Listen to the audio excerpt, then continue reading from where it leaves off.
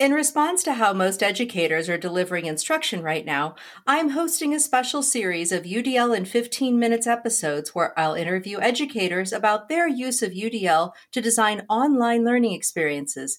If you want to share your experiences, contact me via my website, theudlapproach.com.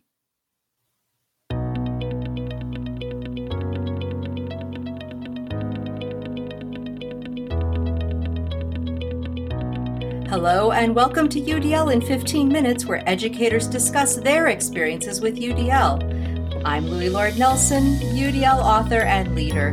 Today, I'm talking with Dan Marsh, who is a social studies teacher at North High School in Bartholomew Consolidated School Corporation in Columbus, Indiana.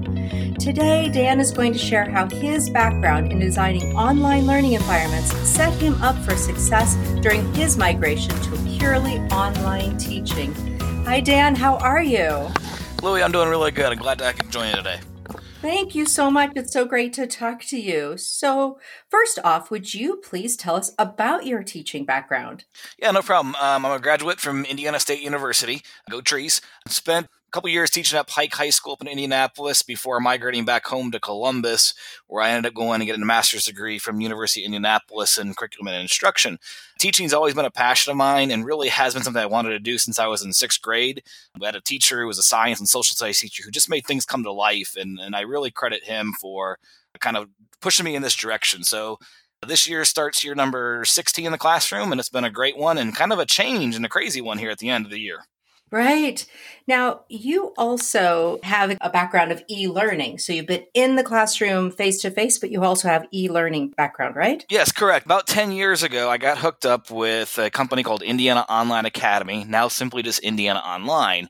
And it's really designed around teaching summer school online, but they are also a year-long program as well for kids who maybe their school doesn't offer certain classes. This last semester, I taught 3 or 4 kids throughout the state of Indiana who wanted to take dual credit government through Ivy Tech. Their school just didn't have that offer. So that was something that we could fill into and fill that void for a lot of schools across the state.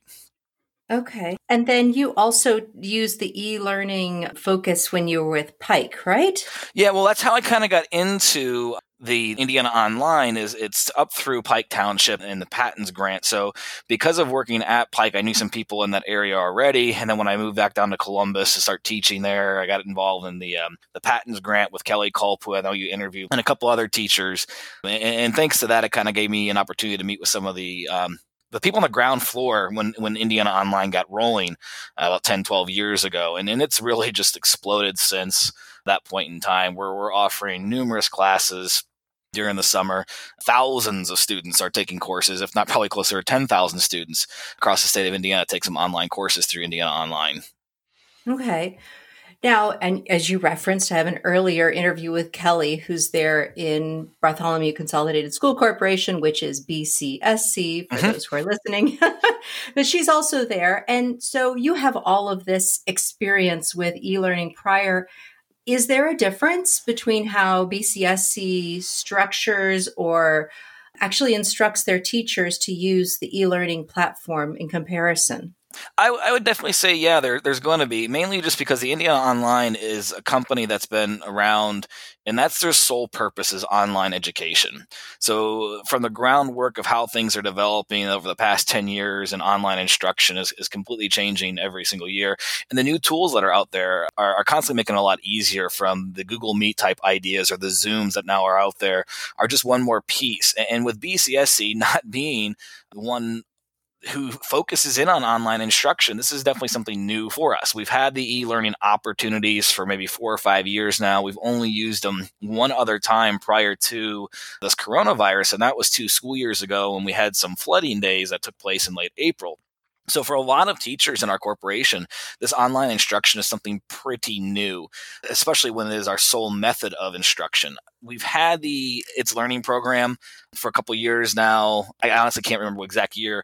And I know there's some of the teachers like myself and others who will utilize it as a secondary source, providing information for the kids, PowerPoints, whatever it is, videos, discussion forums, and that kind of stuff. But that's a secondary tool. It's not our primary use. So now we're having to go from what our primary face-to-face traditional instruction is to an online world is definitely a big jump and a big change in a short window of time. Yeah, yeah. So I also know that BCSC has a significant connection with Universal Design for Learning. And in fact, Universal Design for Learning is the guiding practice for everyone. Everything is under that umbrella. And how has that been different also? So when you think about e-learning in the other environments and then thinking about how e-learning is intended to look because of that emphasis on UDL. I think for me, in thinking about my online instruction with Indiana Online, and then also with the instruction for North now with the whole e-learning, you definitely do think about the UDL piece. I mean, what really clicked to me couple years back when I was teaching was this idea of that engagement piece, and getting that engine started before they enter into the classroom. And when you're in an online setting, it definitely is different. You don't have everyone's attention when that bell rings. You're going to have kids popping in at, potentially 2 a.m. to, midnight, whatever it is, when they can find that time to work. So you've got to figure out how to utilize some of those tools. So for me, in using the online instruction, I'm definitely utilizing video segments for myself. I'm a very outgoing personal individual, and that's really part of my classroom. And I think that's one of the big things to think about too, is the idea of taking your traditional classroom setting and thinking about that as being part of who you are. And you have to transfer that into an online setting as well in order to get the kids really think about what is going on and how to be really effective at what we're doing. It's tough. It's a different world. Especially when you have been doing one thing one way for so long and now adjusting to this online setting. I would definitely say for me, even though I've been teaching for 10 years in the online environment, this sudden change to my primary world of education to the online world has definitely been interesting. It's been difficult in some fashions, especially as a teacher who also has kids at home and trying to help them guide through. And that's kind of a big piece. And I think one of the things we got to keep in mind too is giving those breaks, giving those changes. So going back to the idea of an online environment, the kids are able to kind of come and go as they please. So it's not like you're going to provide that 25, 30-minute lecture per se, and then an activity onward. They might be jumping around a little piece to piece. So when I think about what I've done with the Indiana Online and also with my It's Learning pages, for our e-learning element is providing as many options as possible. I do have my PowerPoints up there. I do have reading activities up there. There is a plethora of things on YouTube, especially for government, which is my primary area to teach, to help explain some concepts, court cases, Federalist Papers, things along those types of lines in 4 or 5 minute increments. And I think those are some of the ideas we have to keep in mind with this online instruction is how do we give as much to our kids as possible without at the same time making it so overwhelming they're lost. Right. Yeah, I know other teachers have talked about how it's challenging for their students to make choice in the online environment. But what I reflected on was, I think that the learners that come into this have practiced choice. They've practiced that in the brick and mortar classroom. They've gotten used to, I need to choose this because this is my best way of learning right now. That probably is helping them transfer in the digital environment. Do you feel that too? Yeah, I would think so for sure. I mean, when the kids are going to know what's going to work best for them. And I just kind of give you an example. My wife does one thing with her It's Learning page for assignments, and I've done something a little bit different. And she kind of showed me her way, and I thought it was going to work really well because it just seemed easier. But since my students haven't been taught that process, when they started getting onto it yesterday and today, I was answering so many more questions about, well, how do we submit this now? This is different than the past. So trying to make something a little bit easier, what I thought might be, actually became a lot more difficult. So when you have that routine set up so well in your classroom setting, you almost want to kind of keep it, not change anything up too much because it might cause some problems. So I definitely agree, though, as well, that choice element, the kids know what's going to help them the best. And since I've been utilizing It's Learning in the online instruction, providing videos, providing those PowerPoint notes, providing the readings, those right there give those kids 3 options to get that information. And they're going to go to the ones that they feel the most comfortable with, the same way they would have done so in a traditional brick and mortar setting. Yeah. So what you were just linking to is talking about representation. So you're going to go and find, which tool is going to represent best. How are you using UDL to design your assessments or even anything within that action expression. So like executive functions, any of that. I think one of the things that I continue to do is no different than I would in a traditional brick and mortar setting. When it comes to providing the information or how they're going to show their knowledge, we do vocabulary in my U.S. history class as well. And one of the big things I've always had them do is I want you to put into, your own words as well as, the true definition. But the end point of it, trying to find a way to visualize that information or to find video clips and things like that. So the kids are providing those opportunities as well to show, hey, this is how this applies to this piece. I think in some ways it is a little more difficult in the online world to provide that choice per se on how to explain what they know, because you don't want to overwhelm and provide so many chances. But at the same time, you got to keep in mind what has worked in that classroom is also going to work online. My youngest son, I was working on something today looking at Egypt and Mesopotamia, and the teacher did a great job with providing, 4 different sources they can go to get the information. And then also, hey, here's one way that you can show your understanding. Here's another way you can show your understanding. So there's definitely some great things that are happening, and we're doing, I think, an awesome job with this transition in BCSE from what I'm seeing. Oh, wonderful. That's awesome. One last question in our little snippet of time. I think about that independence of high schoolers and how important the structure of school is, because maybe outside of school, some of them aren't so great with structuring their time.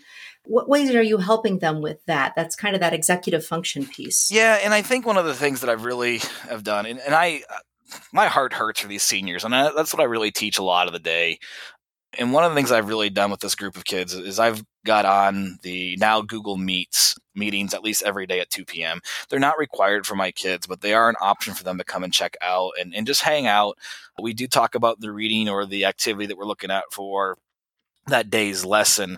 But I think by having some structural time where, hey, I'm here at this point in time. If you want to get on, let's have a conversation. And, if it's just you want to get on to see my face, that's fine, and that's part of it too. And I think for me, I look forward to those 2 p.m. meetings just because I miss seeing my kids in the classroom. You definitely build a relationship with your students very, very differently in a brick and mortar setting than you do an online setting. But I will say this, one of the things that has made Indiana Online so successful is that there's actually a teacher who is licensed in those areas that is teaching that class, and we try our best to build that relationship with our students in an online setting. I've never seen any of my online students in a face-to-face setting, but I have met them through a digital world from day one of a summer school class, and I'll be starting that again here in early June with probably right around 100 kids taking potentially AP government, taking government, through that online setting. And we definitely look at, hey, let's get our face out there. Let's get these kids to know that there's actually a real person there. And I think one of the things that we got to keep in mind with this online setting, and this is something that I talked about in our department meeting on Monday, was that if you can get your face out there to them and just remind them that there's a human being there to help you, and constantly remind the students that, hey, we're here to help. Don't forget about us. It's a big thing. And it actually makes us feel warm. I had a student who I've been talking a bunch with the last couple of days. He's one who's asked a lot of questions about how the court works, since we're kind of studying right now. And I sent him a message back today just saying, thanks for asking the questions, because it makes me feel like I'm still teaching and not just throwing things on the computer. And I think that's one of the big things to keep in mind too, for us as educators, is that we still are reaching out to the kids, and there's still that relationship piece that is being built that is so important in the educational world, not just that content piece. Yeah. And I love that you pointed out the fact that he was helping you feel like the person, the educator that you are. And that's so important for multiple reasons. So it's important for him to hear that from you. It's important for you to hear it from him. It's just beautiful. That's great. That's one of the things I really love about the online meetings I've been doing with the kids. It just gives me time to say hi to them again and see how they're doing. Yes, we spend about 5-10 minutes on instruction, but most of it is just how their days are going, how they're doing with work, what are they keeping themselves busy with. As well as, hey, we got kids who are getting ready to go to college, and they're now talking about, hey, we got our roommates and that kind of stuff. And I think that's part of that classroom environment too, is just being real with them and building that relationship, because it's a huge piece of what we do in the classroom. Brilliant. Well, Dan, I really appreciate this. We have definitely come to our 15 minutes. So thank you so, so much. Thanks, Louie. It was good to do this. Oh, you're welcome. You're welcome. So, for those listening to this podcast, you can find supplemental materials like an image montage with closed captioning, that montage with audio descriptions, a transcript, and an associated blog at my website, theudlapproach.com/media.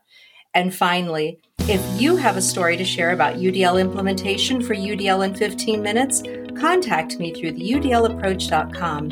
And thanks to everyone for your work in revolutionizing education through UDL and making it our goal to develop expert learners.